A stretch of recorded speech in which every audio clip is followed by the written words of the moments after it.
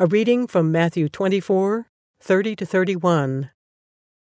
Then will appear the sign of the Son of Man in heaven, and then all the peoples of the earth will mourn when they see the Son of Man coming on the clouds of heaven, with the power and great glory. And he will send his angels with a loud trumpet call, and they will gather his elect from the four winds, from one end of the heavens to the other. What is a millennialist?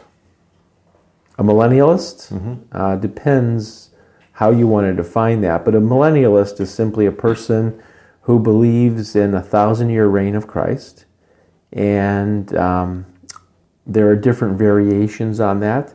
Some are literalist, some are what you would say figuratist, believing that it's kind of metaphorical. Yeah, it's a reference to an age and time, and so there's different views of what a millennialist. But this comes, from the Revelation declaration that the 1,000-year reign of Christ, and that's what a millennium is, 1,000 years. And so how you define that and where you see that happening in the whole end time scenario will place you in a different camp. So there's premillennialist, postmillennialist, amillennialist.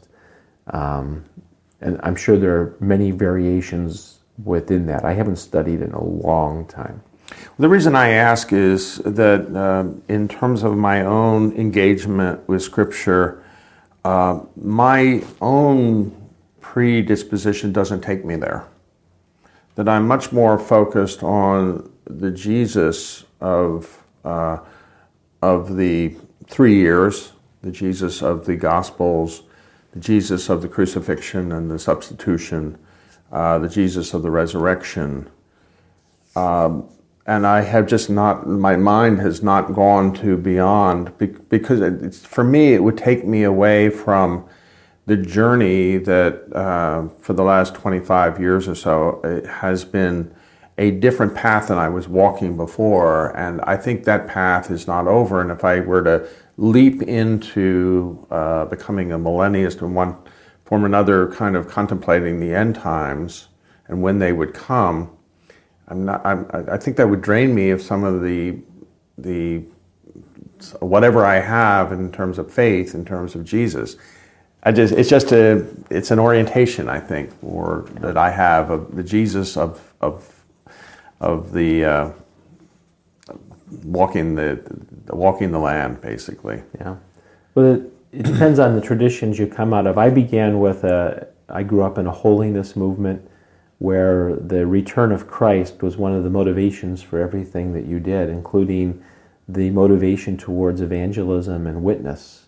Jesus says in Matthew 24:10, this gospel of the kingdom will be preached in all nations, and then the end will come. And that was a rallying cry.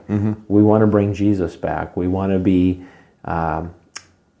see his return in our lifetime. And so it became a motivation towards sharing your faith and being engaged in missions. And I would say out of that tradition, I think we missed the Gospels. We didn't miss the gospel message, but we were so geared towards this theme that we didn't get deeply into the Gospels. And the second part of my journey has been rediscovering what has been your focus.